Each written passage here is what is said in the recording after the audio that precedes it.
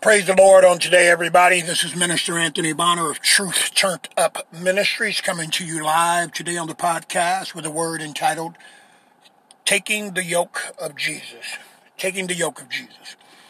We thank God for our Lord and Savior Jesus Christ. We thank God for His sacrifice. We thank God for all that He has done for mankind, but especially what He's done for those who have been plucked out of the fire, selected, redeemed, and chosen, and those who've accepted His invitation to come back and be reconciled unto Him, to get the full understanding of what it means to be redeemed, and what redemption allows those who walk in the understanding of it, which will give them a greater understanding and more comfort as they begin to take on the yoke of Jesus Christ. There's a portion of Scripture in Matthew 11, verse 29 and 30, where Jesus is specifically talking to all people, not some people, to all people, that they may be informed, that they may be aware of the great opportunity, the greatest opportunity that has ever been presented to any man or woman in any generation. That is to come back into perfect unity, into a perfect union with our Lord and Savior Jesus Christ, to have our existence, our identity totally wrapped up in Him, not in a religion, not in a denomination, not in a pastor, not in a church order, but in Jesus Christ and Jesus Christ alone.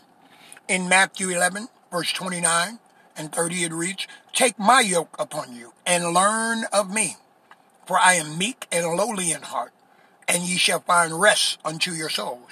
For my yoke is easy and my burden is light." In this portion of Scripture, we see Jesus Christ extending the exact same invitation that He extended when He first appeared after being baptized in the Jordan by John the Baptist and being led up by the Spirit into the wilderness to be tempted by the devil after He had fasted 40 days and 40 nights, and after He had successfully rebuked the devil only with the supernatural word of God, not allowing His flesh, His intellect, or the cultural norms to move Him off of His divine assignment, which was to go to the cross, to die, to not be made a natural king, but to endure the process so that He could be reinstated as the King of Kings and the Lord of Lords, to ascend back to that divine place and be seated at the right hand of His Father, where all power in heaven and earth would be given unto Him.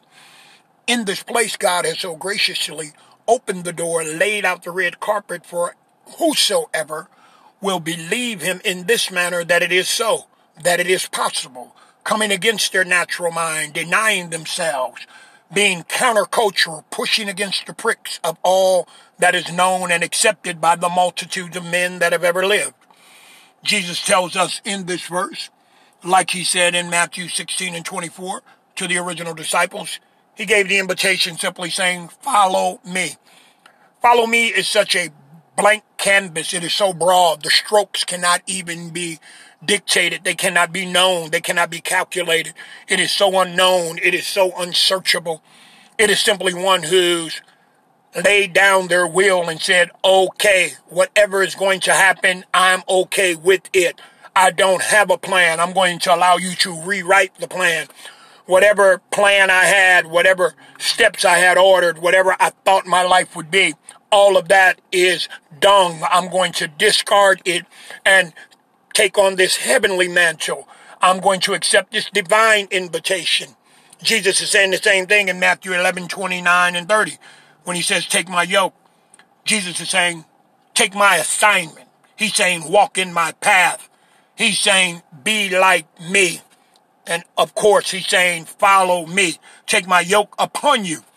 We know that a yoke was a wooden cross, a wooden instrument that would bind or join two animals together so that they could successfully work in unison to pull a cart, or a plow, or anything else during the ancient times to get work done, to plow the ground, to prepare the fields or harvest the fields.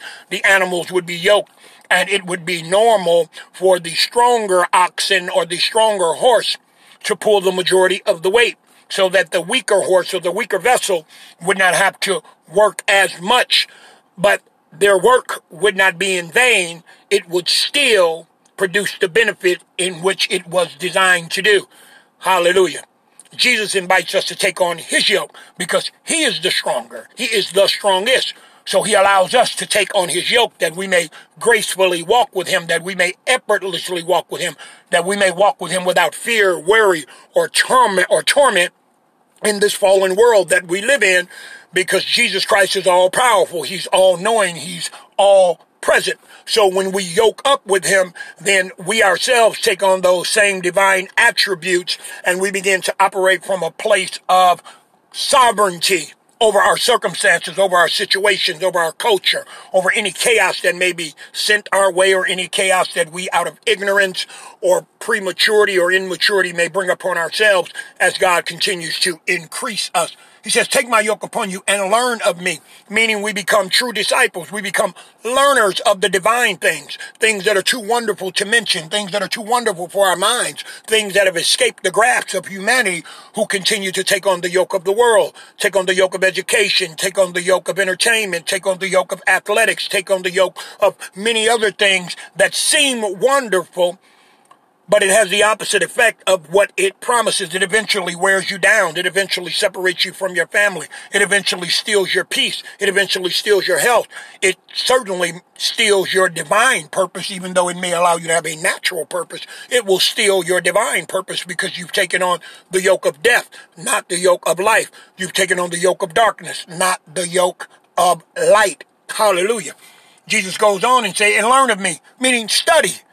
Study to show yourself approved. Seek me that you may rightly divide the word of truth. Grow in the grace and knowledge of God and Jesus Christ our Lord and Savior, that I may bestow upon you the wisdom to skillfully live this life and successfully overcome everything in life, that you may be a set-apart, sanctified vessel, that I may do some of those works that I speak of in John 14:12, when I say, he that believeth on me, the works that I do shall he do also, and greater works than these shall he do, because I go unto my Father. Again, this is a place that is totally blind. This is a place that is totally void. You don't hear this message. Men don't declare this message because men don't live this message. It's not something you can fake. It's not something that you can duplicate. It's something that you must become. And you can only become this when you take on this yoke. You're taking on your cross. You're taking on the crucifixion. Romans 6:4 says, therefore we are buried with him through crucifixion. Hallelujah. We are buried with Christ. That just as Christ was raised from the dead by the glory of the Father, even though we should also walk in the newness of life. When I take on this yoke, there is a newness of life. Nothing of the old man will remain. I have a new identity. I live by the supernatural wisdom of God. I live by the supernatural expectations of God. God will renew the desires of my heart. God has renewed my mind. So my expectation is no longer on the lower plane. I'm seeking those things. I'm speaking those things that be not as though they were, because the Bible says they are. The Bible tells me that whatsoever I ask in his name, that if I believe it, then I shall have it, in Mark 11:24.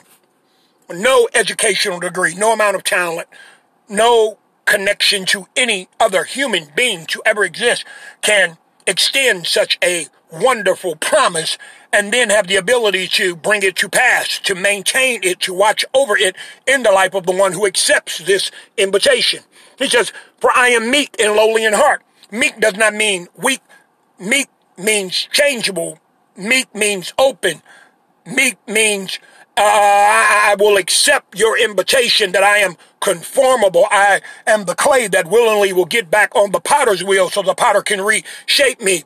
I exchange my pride and my natural strength for the meekness that God wants to bestow upon me, that I may be his trophy in this land, that things that he has desired to do from the beginning of time, since he began sending messengers and prophets and apostles and teachers and evangelists and pastors and other men who may have fallen short and gotten out of line, looking to the left or looking to the right, or falling to the applause or the systems of men. He's looking for men who will just abide in his system, who will allow the glory of God to be manifested in such a way that the Bible says in Romans 8:19, for the earnest expectation of the creature waiteth for the manifestation of the sons of God.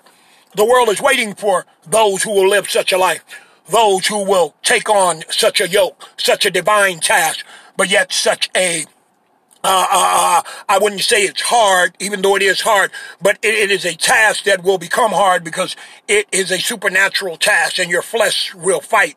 Your flesh will resist. Your flesh will become weary. Your flesh will become worried.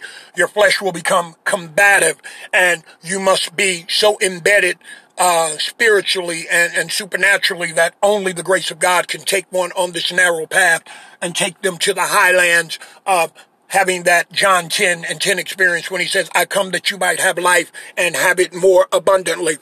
He says he's lowly in heart, meaning he's been stripped from all of his own desires. He's stripped from seeking the honor of men and the honor of the world. He's completely satisfied with the assignment in which his God has given him. He's totally devoted to the purpose for which he was sent. He does not get sidetracked, though he's in the world now, and he sees, and he's been shown by the devil, by the adversary, all the glory of the kingdoms of the world, which he would have freely given to him if he had bowed down and worshiped him. But Jesus refused that invitation. And because he refused it, and we're now in him, we too can be equipped to also refuse the glory that the world offers us, which is a temporary glory. It is a fleeting glory. It is a glory that exalts you, that you cannot extend to other men, because the systems of the world will not open the door for all men. It will let some men in just to meet its quota. You understand? It will not let all men in because it is a club. It is a wicked club. It is a club that is governed by principalities and powers and the rulers of darkness of this world and spiritual wickedness in high places. There's discrimination in these places. There's hatred in these places. There's envy. There's jealousies. There's all kind of maliciousness or maliceness going on in these places. They don't mean, they don't have good intent for the exaltation and the expansion and the increase for God's creation. We must go back to the Creator only to receive this and be equipped to operate in this. He says, and you shall find rest unto your souls, indicating that our souls are at unrest. Our souls are at dis-ease, which is why there are many diseases in the flesh.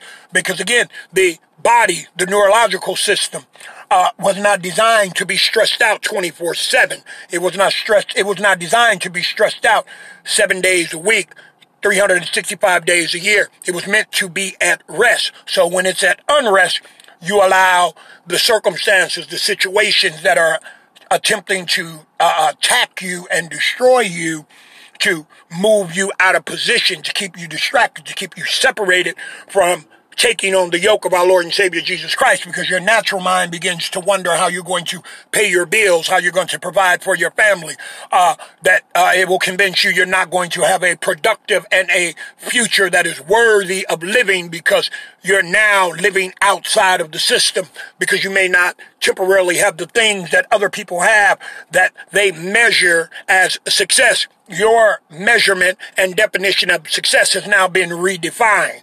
It has been replaced with a greater level of success, with a greater level of honor, with a greater level of recognition. You now have a great cloud of witnesses watching over you, cheering you on. You now have divine assistance, not in some things, but in all things. And when you take this yoke, your soul can now be at rest, because it is resting in Him who created you. It is resting in Him who created all things. So whatever trouble that is certain and sure to come will be handled, because God has appointed you and positioned you in this place. So you can, as it says in Exodus 14:14, you can hold your peace, and the Lord shall fight for you. Verse 30 says, for my yoke is easy and my burden is light.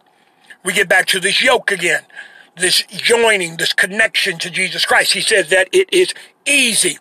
It is easy because He has done it already. It is finished. John 19:30, it is finished. God has finished the work before the foundations of the earth. Him being crucified was no surprise to Him or His Father, because it had been written and prophesied and even shared in the scriptures. But men in their natural mind, because they had the yoke of the world on Him, could not believe that such a Lord and Savior, meaning His disciples, would come and endure such cruel punishment at the hand of the elders and the chief priests and those in the religious order. and those who were in the natural realm outside of the religious order and who had not yet come into contact with Jesus to be appointed disciples just could not understand this. That's why he had to speak to them in parables, that they may get a better understanding, but they could not have full understanding because they did not surrender their lives. They did not take on his yoke. They did not deny themselves and pick up their crosses to follow him. Many of them came for him in John 6:26. It says simply because they had tasted of the loaves and they were filled. They had seen the miracles, but that's not why they followed him. They had tasted of the loaves. They were trying to eliminate their natural hunger. They were dealing with their flesh and had not yet had their spiritual eyes enlightened because the Holy Spirit had not yet been sent back, because Jesus had not yet ascended to send back the Holy Spirit to dwell inside of all men, especially those men that would obey him and take up their yoke and follow him, that would take on his assignment, that would be about their Father's business as he was. He says, and my burden is light. We know that the burden is a weight. A burden is a problem that causes you great distress. A burden is a situation that can totally steal all of your peace, not some of it. A burden is something that can destroy everything that is precious unto you. But Jesus promises us here, he says his burden is light. We know something is light is easy to carry. Something that is light is not stressful at all. Something that is light is not a distraction. So Jesus promises us that a relationship with him, that when we take on our yoke, when we join back up with him, when we come back into the family, that all is well. That his yoke is going to be easy. And he tells us that in the book of Proverbs when he says a man's gift shall make room for him and bring him before great men. He tells us that in the book of Proverbs when he tells us that the blessings of the Lord make it rich and addeth no sorrow. These things are practically applied because the wisdom of God was given not so you can just teach to make it look like you're some great teacher. No, they are to be lived, and then only after living them can you divinely impart them into the spirits of other men so that the Holy Spirit can give them understanding to see what it is you have been equipped to see. You understand? But again, we have many people who love to teach things that they themselves do not yet walk in. They're still yoked up with the world in some capacity or some form through their charities, through begging, through partnerships, darkness walking with light, trying to have a form of godliness, but denying the power thereof. And they're not trying to have it. I apologize. They have a form of godliness and denying the power thereof. And we're simply calling a spade, because the Bible says in 1 John 2:6, it says, he that walketh with him ought to also walk even as he walked. We are to live as Jesus lived. We are to abide in him. If we say we abide in him, we ought also to walk even as he walked. That means we're going to take his yoke upon us. That means we're going to endure hardness as a good soldier of Jesus Christ, as it tells us in 2 Timothy 2. You see, we have to get a divine understanding, and this understanding will surely and most certainly separate us from other men. It will separate us from other causes. It will separate us from those things that do not advance the kingdom of God. It will remove us from those things that keep us in our flesh, that will deny the power of God from fully being put on display and operating for a separated mankind, for a mankind that operates in partial understanding, which we all do. But it matters how great that partial understanding is. Is it rooted in just simply the letter of the Bible? Or is it rooted through the Rhema word, which is the Spirit of God downloading freshly into your heart, into your minds, that you may take upon the yoke of Jesus, and that you may walk in that yoke, and that yoke may edify you, that yoke may elevate you, that yoke may make room for you in a world that will not make room for you, because you are a pilgrim traveling through. You are a stranger. Hallelujah. You are a chosen generation. You are a holy nation. Thank you, Lord, a peculiar people. You're the apple of his eye, only if you take his yoke upon you. Not because you're a church member, not because you've studied the word, not because your pastor is so great, not because you're part of a denomination. All those things are the traditions of men, which men do teach. But they do not teach the kingdom of God, because the kingdom of God is divinely revealed. The kingdom of God is divinely imparted. The kingdom of God is divinely walked out. It is not just a conversation starter. It is not just a sermon. It is a real existence that has been extended to whosoever will take up their yoke, or take on the yoke of Jesus Christ and walk after him. He says in John 3:36 in closing, he that believeth on the Son hath everlasting life, and he that believeth not the Son shall not see life, but the wrath of God abideth on him. This wrath is for those who don't take on the yoke. This wrath is the divine judgment of God.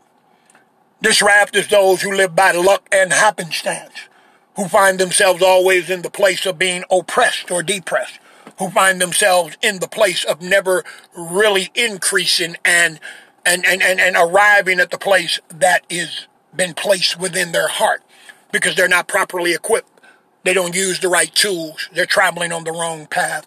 My brothers and my sisters, it is my divine prayer on today that our minds may be renewed, that our hearts may be open, that our hard hearts of stone may be turned into hearts of flesh, and that Jesus Christ may be properly reinserted on the throne of our lives, and that we may willingly accept the separation that comes with taking on the yoke of Jesus Christ, not daring to walk with people just because they want to walk with you.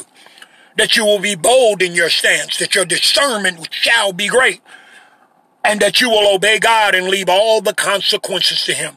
Because time is the prover. Time is the determinant factor in who's right and who's wrong. And when you're fully in Christ Jesus and he's giving you understanding, you don't have to worry about being wrong because you have the Lord of all lords and the King of all kings on your case. And you can believe he's been in the courtroom countless amounts of time and he's undefeated. He's never lost a case. In Jesus' name, amen.